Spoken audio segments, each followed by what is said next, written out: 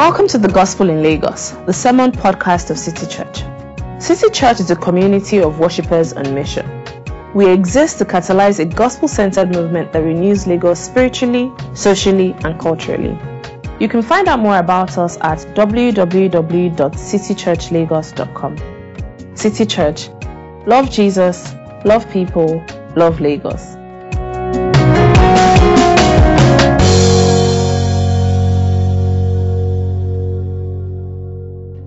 Good morning, everybody. Our Bible reading this morning is taken from the book of Jonah, chapter 1, verse 11 to 17a. Let us pay attention to the reading of the Word of God. When I am done, I will say, "This is the word of the Lord." Please respond with "Thanks be to God." Jonah 1, verse 11. The sea was getting rougher and rougher. So they asked him, "What should we do to you to make the sea calm down for us?" He replied, "Pick me up, throw me into the sea, and it will become calm. I know that it is my fault that this great storm has come upon you."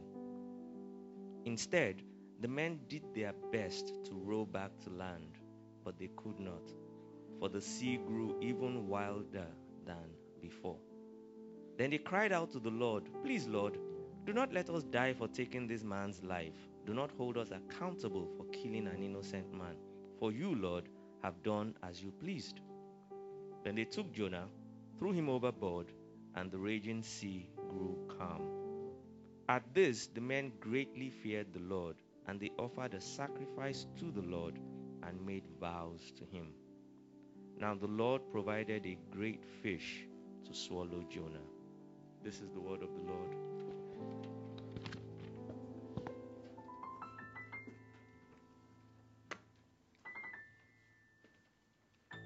Okay, good morning, everyone. Good morning, church. Thank you, Uncle F. It's good to see everyone in person service. So if you are new here, thank you also for joining us in our current sermon series, Jonah and the Big Fish. Just kidding. Outrageous grace, God and the unlikely in the story of Jonah. Yes. So you see, for 4 Sundays now, we've been in the storm with Jonah. We've seen how we should act when we think God is wrong. We've seen how to face raging storms, how to get salvation without merit, and how real peace and true unity is achieved despite the divisions caused by life storms. See, today is the day when the storm ends. Today is the day when we sing "Storm is over," like we saw in the text. Today is the day when Jonah is swallowed by the big fish. Yeah, so this sermon is titled, for real, like Jonah and the Big Fish. No, I'm kidding. But let me tell you how you can be rightly obsessed with this big fish. Like, being obsessed with this big fish is not really a bad thing. You see, there was a time in Eastern Europe, it was once the fashion in Eastern Europe, where pulpits would be in the shape of an upright whale. Like, they formed them in the form of a whale. I read in the book recently. You still find some of those whale pulpits now in Poland, in Croatia, in Czechia. So you see, these ones are not the real ones, though. These ones are the newest ones, the ones that you still find available, 18th century stuff. So you see, the pastor would enter through he will enter the interior of the pulpit at the base, then he will climb a ladder through the belly, and then he will come into the open mouth of the pulpit like this and then deliver the sermon. PFC pulpits now. What's this? What's this here? So I know, please, glass. Where is the format of this pulpit in the Bible, Pastor? This pulpit is not scriptural. Even if we can't have whale pulpits, can we have boat pulpits? Pastor, see this one. Okay, see, wedding. Just said, see people. Jesus preached from a boat. We saw it in the Gospels. Scriptural pulpits. You see,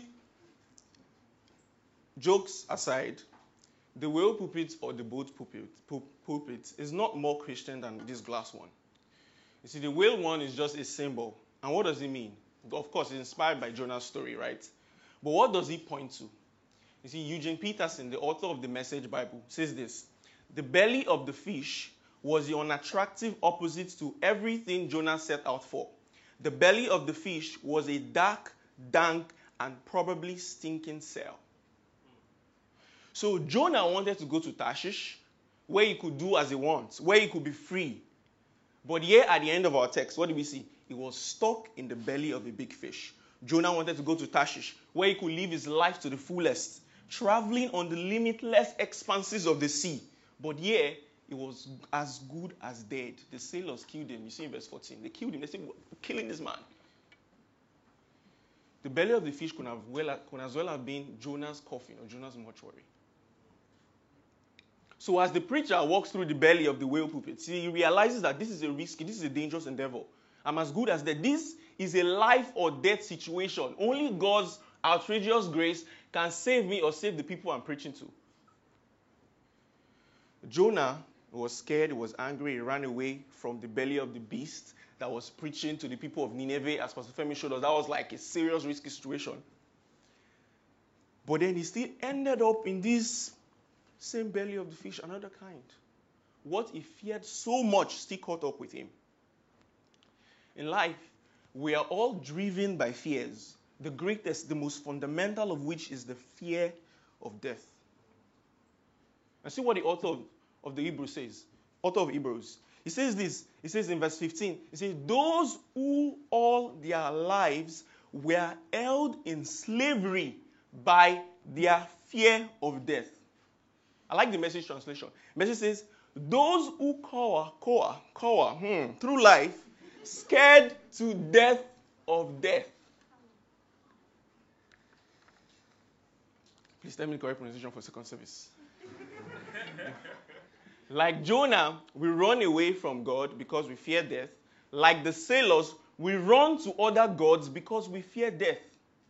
You see, you will mess up your life. You will keep messing up your life. You keep arriving at dead ends if you don't know how to deal with this fear of death.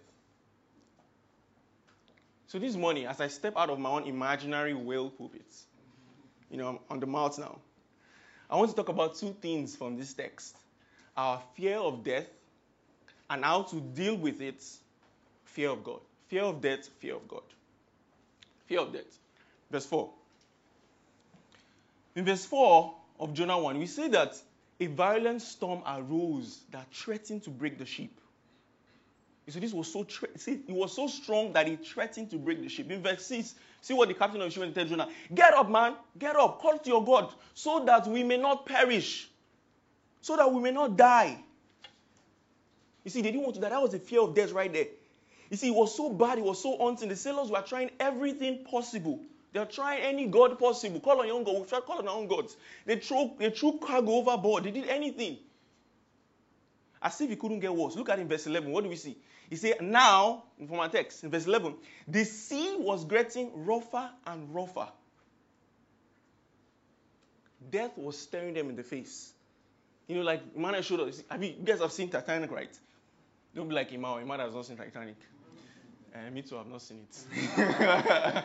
But according to what I have heard from people that have seen it, Okay. If you have gone to Takwa Bay with us before, we just go to Takwa Bay. Last time we went to Takwa Bay, you see, the ride was so bumpy. It's not usually like that. Like, the ride was so bumpy. And then there was an elder in our midst. There was one of the boats. The elder and one of that younger lady, they were, on top of their boys, like, this kind of, how you're scared that you just be laughing. This boat. Oh, God, thank you, Jesus. That kind of scare. Holding hands. So imagine multiple times of that. This was happening on this ship. Multiple times of that. And then you now have like water pouring in from the sea. You have rain falling. You have like lightning striking. You have like thunder. God wouldn't allow that elder and that sister to be in a storm. See, we live in an age, what is the thing? See, that is real. But we live in an age where we don't want to talk about death until it's in our face. Now, even myself, when I was trying to prepare this sermon, I didn't set out to preach this sermon at all. This was not what I had. What I felt this sermon was about, this was not what I felt the text was about. It was as if God sent a great wind. Because death is a taboo, right? My mind was like, I want to teach people how to live. God is like, I want to keep them from dying first. Chill. And when you talk to like your older person or a parent, like my mom or my dad, when I call them and I'm talking, I try to like, when you talk about death, like, it depends, She'll say, no, you will not die, but live to declare. This is not your portion. You see, but the inevitability of death cannot be avoided. It cannot be ignored. Take this country alone, for instance. You see, if COVID doesn't kill you, a tanker explosion will take you. If a tanker explosion does not take you, a bad S-man will take you. If a S-man does not take you, a rapist will take you. If a rapist does not take you, an helicopter crash will crash into your house where you're seated, JJ, and take you. If that does not take you, a rogue SARS officer will take you. And we're not even talking about death by terminal illnesses. We're not talking death by cancer. We're not talking about natural death. We're not talking about accidents. We're not even talking about all of that. We're not talking about both mishaps. You see, death is real, and this fear, it drives us. See, Ernest Becker is the author of a Pulitzer Prize-winning book. Like, he won a Pulitzer Prize, and the book is called Denial of Death. He says, the idea of death, the fear of it, haunts the human animal like nothing else. It is the mainspring of human activity designed largely to avoid the fatality of death. It is the main reason you see traffic on Koiling Bridge. Not the traffic of cars, but traffic of people in tracksuits. Early in the morning, 6 a.m. 45-year-olds, 50-year-olds, trying to extend their life, trying to ensure they're in good health so they don't die. It is what drives us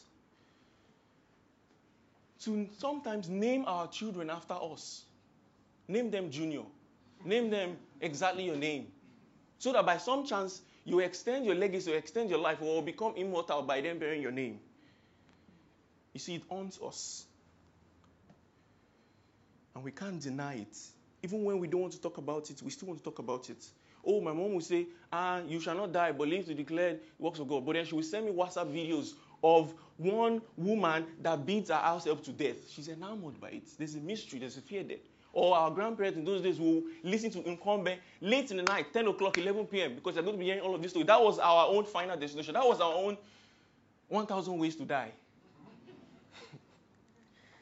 The Punch, the Sun will cover stories like, brother shoots brother dead at father's funeral because of poverty. Action movies, the one where the actor is always killing many people. Those ones thrillers, those are the ones that sell the most. We tell our kids we can't talk about death around them, but our kids enjoying killing them in video games. Death is around us. We are enamored by it. It has got some kind of power. As we try to pull away from it, it pulls at us still. We want to avoid it, but we can't avoid it. We don't want to talk about it, but we want to talk about it. We want to see it, but we don't want to see it. You see, it's like the fear you have when you get to that point in the movie, in the thriller, where the actor is about to die, the actor you love so much. When you run outside of the room and say, did they kill him? Did they kill him? You come again. Did not kill him. Or you go back. Or when you're watching penalty shootouts, you are outside. Hey! It is spellbinding. Death is Nina Simone singing, I put a spell on you. It is so powerful. You see, the author of Hebrews said, we are living in fear of death, living our lives daily, driving us in different ways, how we think, how we feel, how we act. But why is it so powerful? So powerful that we fear it so much. So powerful that we fear it so much in a way that it shapes everything we do. You see, this is true whether you admit it or not. This is true whether you're a Christian or not. And for a number of reasons. But there's one reason we've been seeing over the past few weeks in the second and third sermon, for instance. You see, that reason could be the fear of losing what we have. As the man showed us, as pastor showed us, you built your life around a fine career. You have all these friends, or you have these loved ones, you have these people that you love, and then If you die or if they die, death just snatches them all of a sudden. And if you've made them your life's meaning, if you've built your life's purpose around them, death is like a raging storm that is threatening to break your ship. So you're scared of it. So you live with the fear of losing what you have. This is the fear of death. So whether you feel like you're in a life or death situation or not, you are. We all are in a life or death situation, like those guys on the ship. But there is something more at play in Jonah 1 and in our text today. Another way that the fear of death manifests in our lives, whether you're young or old, whether you're sick or you're healthy. And what is this? You see, it is the fear of being judged or condemned for what you have done. And I want to take us straight to our text. Look at verse 7 and 8 of the text. See what the sailors were saying. The sailors were saying, verse 7 and 8, not in this text, but verse 7 and 8 we've read earlier. You see, verse 7 and 8, the sailor was saying, come, let us cast lots to find out who is responsible. They know that somebody has done something wrong. Somebody has done something that would have brought this evil. There is somebody here. Like, we are not holy in this ship. We obviously have done things that are wrong. All of us here are not innocent. Then there's one of us that has brought this upon ourselves. See, these sailors knew that they were not good guys. They may not be running from God like Jonah, but they are far from God. What does Psalm 73 verse 27 tells us? It says, those who are far from God will perish. He says, see, come, cry your God so that we will not perish. God, Psalm 73 says, you see, you will destroy those who are unfaithful to you. They are their own gods. They're not worshippers of God. They're not holy people. So they were so bothered. Death was staring them in the face. Their bad deeds were haunting them. It was urgent. And if you've read biographies, or you've attended funerals, or you spent time with people that are approaching death, you will know that there are often feelings of guilt that rise to the surface of their lives as their lives are about to come to an end. Guilt for things that they have not said, guilt for things that they have not done to those that they love, guilt of kindnesses that they've not shown, guilt for those people that they've hurt, for those people they've not forgiven, for those people they've not treated well, guilt for how they may have not spent their life well or wisely. You see, these terrible things that we've done all our lives, we carry this sense of nagging condemnation all our lives. Not just when we die, all our lives. But somehow we manage to suppress them. We live through life pretending, trying to make up for it. People may think that you're good, but deep down, you know that you're bad. You know you've done bad things. You know you do bad things. You know that, something is coming. I may pay for this thing. I don't want, what's going to happen? The horrible things that you've said to your dad, or to your brother, to your uncle, or the ones you've said to your child. You know that there are Christians dying in the north, and you know that you can do more. You know you should do more. You know you should, at least if you don't have, you can pray more, but you don't. You just find yourself not doing it. This guilt, these feelings of being judged or being condemned for what you've done or what you've not done, residing beneath, and we are suppressing them. Or wicked things that we've done. Wicked thoughts that go on in our mind that we can never share with anyone. Not even with a father in the closet. You can't still share. You see, those 90% that you don't share in GC meetings, you have people say you are vulnerable. I just love that sister. She's vulnerable. She just talks. She motivates me. But you've only given them 10%. The 90% buried within you can't share.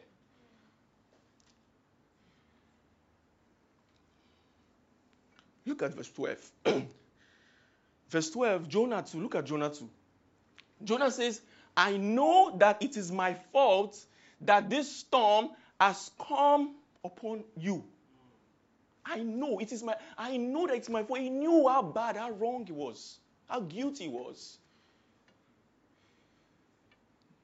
Things you've done to people and you are trying and you've been trying to make up for it, but you can't. You should have spent more time with your child, but you focused on your career. Abortions that you've carried out or abortions you've made someone carry out. And you can't make up for it. And some of us have tried to wave it off. You can't tell others. You feel like, nobody is perfect. That's how we all are. but it's nagging you in your soul. These feelings are holding on to your shirt like the Nollywood wife, the old Nollywood wife, holding on to the shirt of the husband as he's going out in the morning, telling him, you will not go anywhere if you don't give me soup money. And your husband is saying, leave my shirts. Leave my shirts. I will not. If you want to kill me, kill me. And you two respond, I will beat up this woman. She said, oh yeah, now beat me. But you're not going anywhere. My soup money. And these feelings of death, this fear of death, and our guilt and the things we've done holding on to us. How do we try to deal with these things? How do we try to shed them off? How do we try to knock them away? This text shows us a false method that we often employ. Look at that verse 7 and 8 again. You see, what do? We victimize others, or we play victims, or we judge others, or we try to escape from it. Look at verse 7 and 8. It says, who is responsible? They are looking for someone to blame. They are looking for someone to bear the moral responsibility. They've collected thief from Jonah. Because in verse 3 or 2, we say, Jonah entered his ship and he paid his thief fare. So take Jonah to where he's going. Like, your job is not to say who is responsible. Your job is to take us to the destination. What is your problem with drive the ship? They were looking for someone to blame. Look at verse 10. They looked at Jonah. They said, what have you done? It's an alarm cry. What kind of person are you? Verse 11. What should we do to you to make the sea calm down for us? It wasn't about Jonah. It was about them, for us. And even when Jonah told them what to do, Jonah said, throw me overboard. Look at what they're doing. He said they did their best to row back to land. They tried hard to maintain their innocence. They tried hard to maintain their sense of innocence. They tried hard to save themselves. This can be especially hard. Especially when someone has done something wrong. Someone has hurt you so much. Someone has done wicked to you.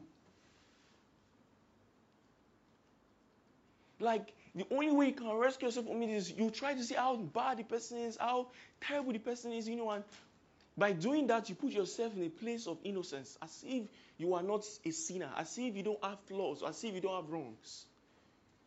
But these guys are killers. These guys are murderers that don't want to serve their time. They will take a man's life to save theirs. Look at verse 14. He said, do not hold us accountable for taking this man's life. You want to take a man and saying, please don't let us die for taking this man's life. They will take a man's life to bring calm and order to their lives and to their world. The father or the mother will say, it is these children that I gave birth to that hindered my career. If not for them, I would have gone far. The Yahoo boy will say, it is because these colonialists, these white men, these foreigners have come to take our money, and I'm just taking the money back.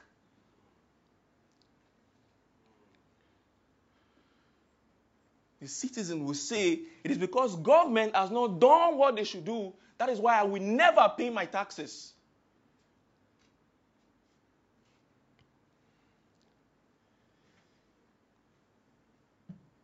As a preacher, I may say, it is the burden of ministry that have made me assault vulnerable women. All the people that I've had to care for. Well, is it Jonah that caused the danger? Yes. Is it not Eve that made Adam to eat the fruit? Yes. But it could have been the sailor's storm too. Because the sailors were as guilty as Jonah. It could have been, in another day, it could have been God sending the storm because of the sailors. Today is Jonah, tomorrow it could be them. Look at Jonah too. Jonah playing a victim. They said, Jonah, call on your God. Jonah said, Jonah did not call on the God. They said, who is responsible? They were casting lots. Who is responsible? Jonah did not say anything. Jonah did not recommend what they can do to make the sea calm down, to save them. It is when they now asked, eventually, what should we do to make the sea calm down for us? And I said, pick me up and throw me into the sea. Why did he not jump into the sea himself?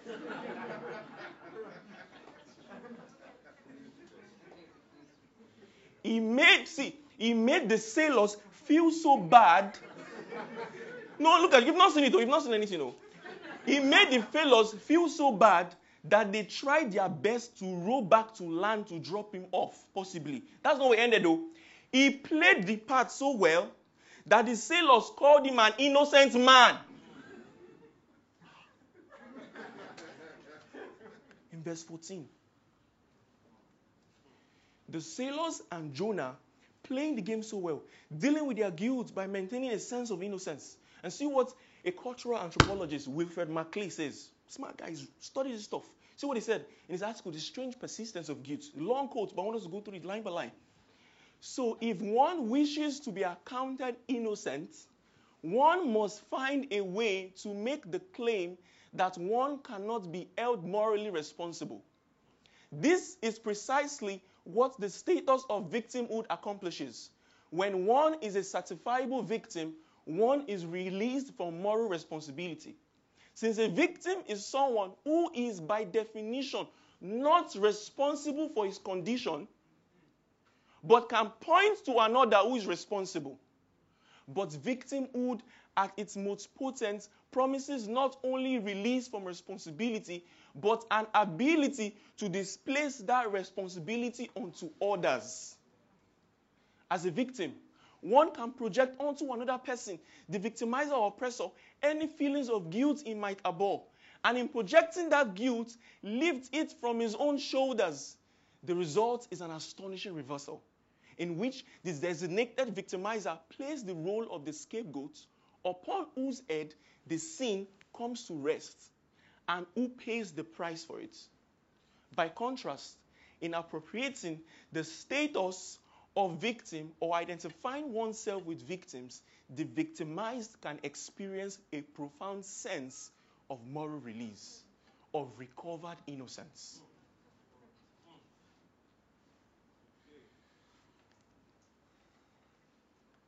I had a girlfriend once.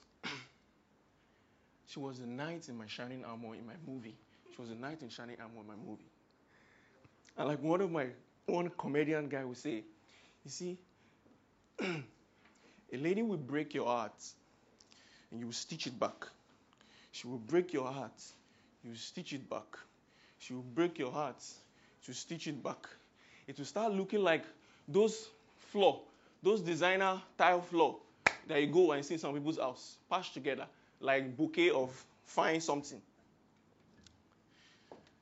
But then, this lady broke my heart, broke it into pieces, smashed it to pieces, put it inside mortar, ground it into powder, then I blew it away.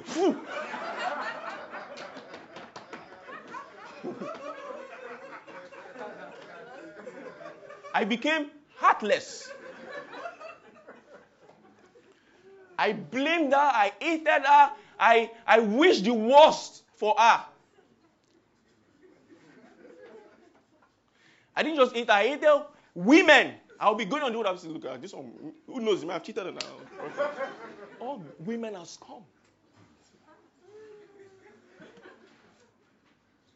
I tried to row back to land by digging. You know, because when the Bible says that they try to row back to land, he said it's like you are digging into the water, into the sea to go back. I was digging, did everything I could, labeled her, hated her. I kept burying myself, pointing at her.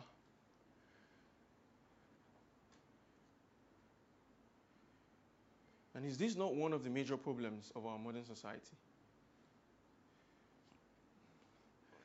Patriarchy FC feels that they are innocent. Feminists say that they are innocent. That they are victims. Right? Whites say that they are innocent. That blacks think that they are innocent. These guys can't work hard. No, these guys abuse their power. We victimize the other. Is this not what is responsible, mostly responsible for a phenomenon like the call-out culture? Where we've adopted this us and them, this victim and abuser mentality, where we've reduced complex human beings to simple good versus evil, and then we publicly shame them till they lose their jobs, their communities, Everything. We put tires on their necks. We pour fuel on them and set them on fire. Like the sailors, we enforce societal norms by murdering the bullies who break them. See what David Brooks says. Writer in New York Times. He says, once you adopt binary thinking, in which people are categorized as good or evil, once you give random people the power to destroy, random, that means people that are also guilty, people that are not flawed, people that are flawed, people that are, when you give them the power to destroy lives without any process, you have taken a step toward the Rwandan genocide. Even the quest for justice can turn into barbarism if it is not infused with what? A quality of mercy, an awareness of human frailty, and what? A path to redemption. Yes, when systems that are supposed to help us are broken, jungle justice may get the job done. But in the long term, does it? Oh, let's leave that. Oh, in the long term, does it help us to calm the raging storm of death in our souls? Does it? Does it help to quell the nagging sense of guilt and fear of condemnation that we have? Does it?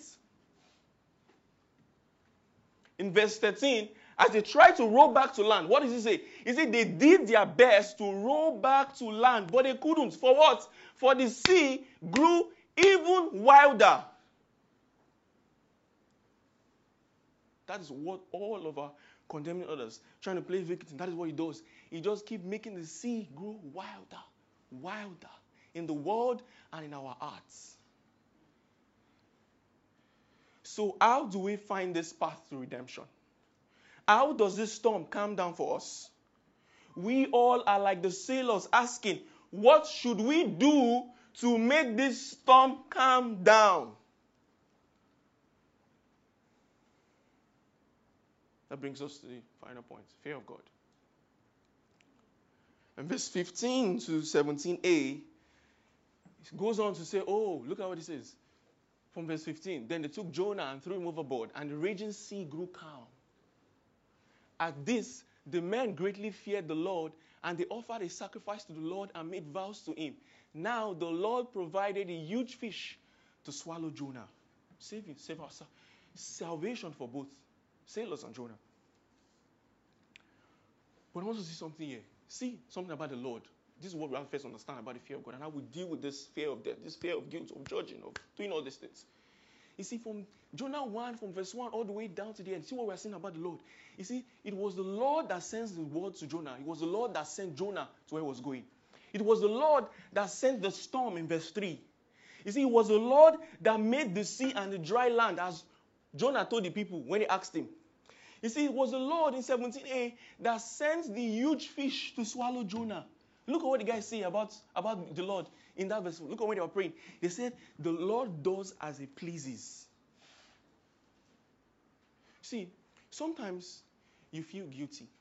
Sometimes you feel innocent. Sometimes you do something good and you think you are good. Sometimes you do something that is evil and you think you are evil.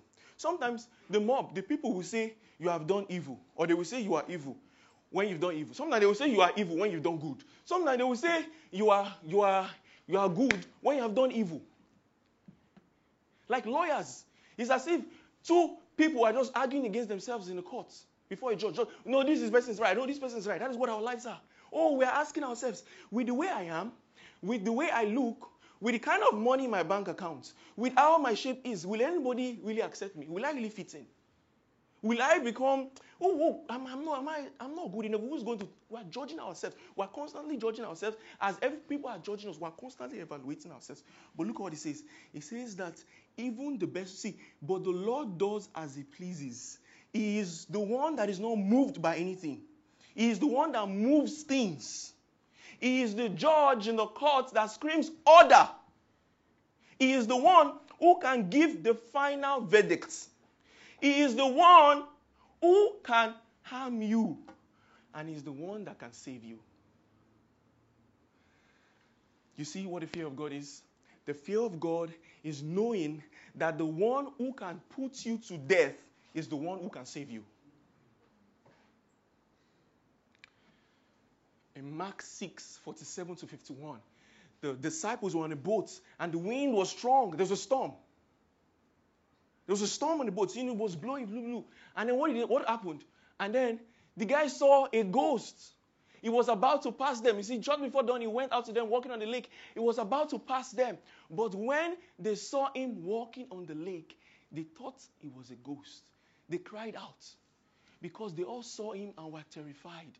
Immediately, he spoke to them and said, "Take courage. It is I.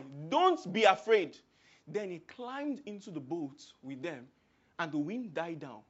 They were completely amazed.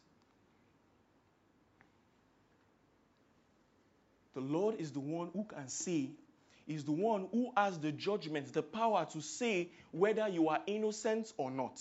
He is the one who has the power to clear you of all charges. He is the one who has the power to sentence you to life imprisonment. Can you see that this is a life or death situation? So what do you do when you stand before a God like this? What do you do when you stand before a God who knows, who says that all have sinned and come short of the glory of God? A God who says that there is no one that is righteous, not even one. A God that when he looks down upon Dangote and the beggar, he says, fundamentally, I don't see their wealth or their poverty. I see two hard-boiled sinners. When he looks down at Beyonce and on you, he doesn't really see the beauty that is there, but what he sees deep down is, these are two hell-bound sinners. When he looks down at me, the preacher, and you, what does he see? These are guilty. These are deserving of damnation. So what are you going to say? Are you going to be saying, but I've done many good things? You see, I'm not a bad person. When deep down you know who you are saying, please, you see, are you going to say, please, Lord, do not let me die for taking this man's life? Are you going to admit your guilt? Are you going to admit your sinfulness?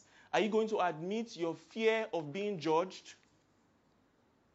See, the men did not say, look at the text. Go back to our text. The men did not say, do not let us die because of the sin of Jonah. It's Jonah that caused them. But he did not say, do not let us die for the sin of Jonah. No, they didn't say that. They didn't say, do not let us die because of what Jonah has done. They were not even saying, do not let us die because we don't deserve to die. No. They cried, do not let us die for what we have done. To deal with these fears of being judged or being condemned, you need to say, I am bad and guilty and sinful and I deserve to be judged. I deserve to die. Even the many of my innocent intentions has led to harm for many people. If I was in my mother's position, I would have done the same. If I was in the governor's position, if I was in his shoes, I would have done worse. Fear of God grows. You see, fear of God is knowing that fear of God is knowing that the one who can put you to death and save you deserves to put you to death.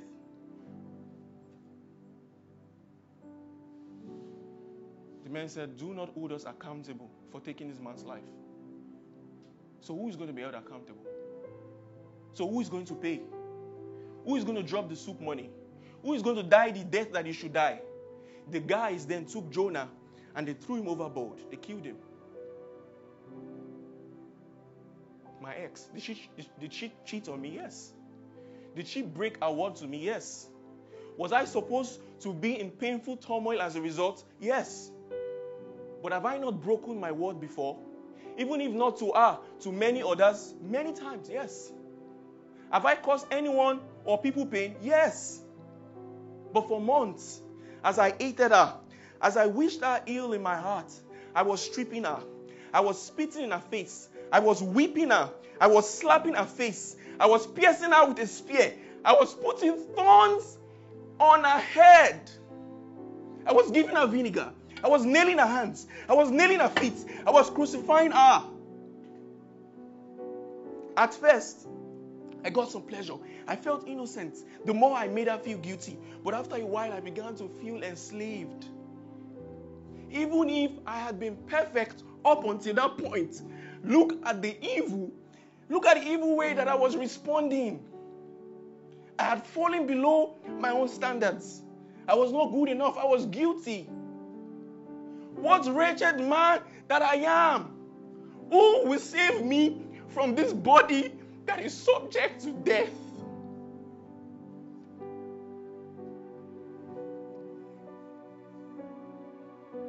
I've read a story that this same Dave Brooks wrote about of the call-out culture. The article is called The Cruelty of the Call-Out Culture. And then this lady, Emily, she's a punk band leader. And she had a best friend who was a punk band leader. And it came out that he had sent a nude photo to one of his fans. Best friend, she denied him. He said, no, I believe women. She wrote a scathing article. They took this guy's job away from him. They sent him away from his apartment. They stopped him from the punk scene. The guy lost everything he had. 10 years later,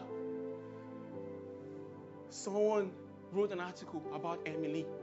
Emily herself, when she was in high school, had sent a pair. They are doing like this fun thing in their group, just sending something online. And someone had sent a nude photo. And then she sent an emoji making fun of the person. Oh, they wrote now a scathing rebuke about Emily. They finished her. They took her job away from her. They took her family, her friends. Her friends did not talk to her. She lived in her house for what seemed like months. She said at the end of it, he said, I do not feel like I'm a person anymore. I feel like a monster. They interviewed the guy that took Emily down. They said, why do you do this? He said, see, I feel so good. I feel so much pleasure having done this to her. And when they traced his life, they found out that this guy himself has suffered guilt, he has suffered evil. His father beat him every time when he was young. Can you see what happens when there is no sense of the human frailty? When we lose our sense of proportion, there's no room for apology, there's no room for forgiveness. We are trapped, we're enslaved, we're cowering, we're living in death. We are looking for someone that will die for us. We are looking for someone that we can hang on the tree. And we're looking for someone that will die for us. You see, we need someone that is innocent. Someone that has never done any evil to us or anybody. Someone that has innocent thoughts. Someone that has innocent actions. Someone that has innocent feelings. Someone that can condemn and still be innocent. That can condemn us and still be innocent. They called Jonah an innocent man, but we know he wasn't. He too needed someone. God had to send a big fish to save him. We need someone that can say, unlike Jonah, I know it is not my fault that this storm has come upon you. We need someone that we can thoroughly examine and find nothing in him to condemn us. We need someone that has done nothing to make us feel innocent or less guilty. We need someone that in him, the judge can say, this one is innocent. Someone that even if we try our best to make him look guilty, he will still not condemn us to defend his innocence. What we also need is someone that will say, I know it is not my fault that this storm has come upon you, but pick me up and throw me into the sea. Someone that will say to God, please hold me accountable for their evil. Please do not let these people die for taking my life. Is there someone like that? Thanks be to God. Romans 7. Thanks be to God. Thanks be to God. Thanks be to God. Thanks be to God. Thanks be to God. Thanks be to God who delivers me through Jesus Christ our Lord. Thanks be to God. Hebrews 2 verse 14 to 15. What does it say? Since the children have flesh and blood, he too shared in their humanity, so that by his death he might break the power of him who holds the power of death, that is the devil, and free those who all their lives were held in slavery by their fear of death. This is the death that he died. The judgment we deserve, he broke the power of death over us. He was thrown into the worst storm ever, so why should we fear death? He died the death that we should die.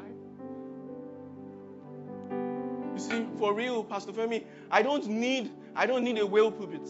I don't need a boat pulpit. See what I need. See what Augustine says. See what I need. See what I need. The cross is the pulpit where Christ preached his love to the world. There is now no condemnation to those who are in Christ Jesus. Would you accept this love? Would you come to the cross? Would you forget Tarshish? If you're going to go to Tarshish, you would have to pay tea fare, but come to the cross, there's no tea fare to be paid. The Lord makes the provision. So you can't experience this love and still bear the weight of, oh, is my CV good enough? Oh, am I looking good enough? No, this person loves you so much. He doesn't like he's died for you. He doesn't care about that. He's died the day that he should die. You will still fight for justice. You will still call people out when they are wrong. But you will do it knowing that people are guilty, knowing that you are as guilty as them, that it's only the grace of God that has saved you. You will still want to do good things for God with good intentions. But you won't have the fear of failing because Christ has been judged for your failures already. This is the perfect love that casts out fear. And if you're not experiencing this fear, you may say, I'm a Christian, but I'm not experiencing this kind of love. I'm not feeling it. I don't fear God like this. I can't deal with that like this. See what it says in the text. It says, at these, they greatly feared the Lord. And what did they do? Vows, sacrifice. I want you to press on in the things that will remind you of what Christ has done for you. In prayer, in worship, in community. And this is how you know if it's working. This is how you know if you're sensing the love. This is how you know if the fear is growing in you. Oh, as you begin to see, you read God's word, you commit, you begin to know more and more. This is what you begin to know more and more. You say, I'm bad. I'm a bad person. I'm a guilty person. I'm a terrible person. I can cheat on my wife. I can cheat. I know. It's only God's grace. You see, I know that I can be gay. They look at people that are gay. Look at them. Exactly, I can be gay. I know that I can be gay. But it's God's grace. It is God's grace that has kept me. It is God's grace that saved me.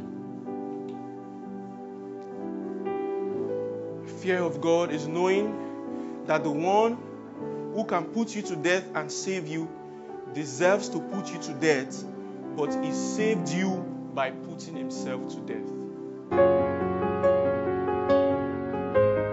Thank you for listening to the Gospel in Lagos. We pray you've been blessed by this message. To learn more about City Church, visit www.citychurchlagos.com. City Church. Love Jesus, love people, love Lagos.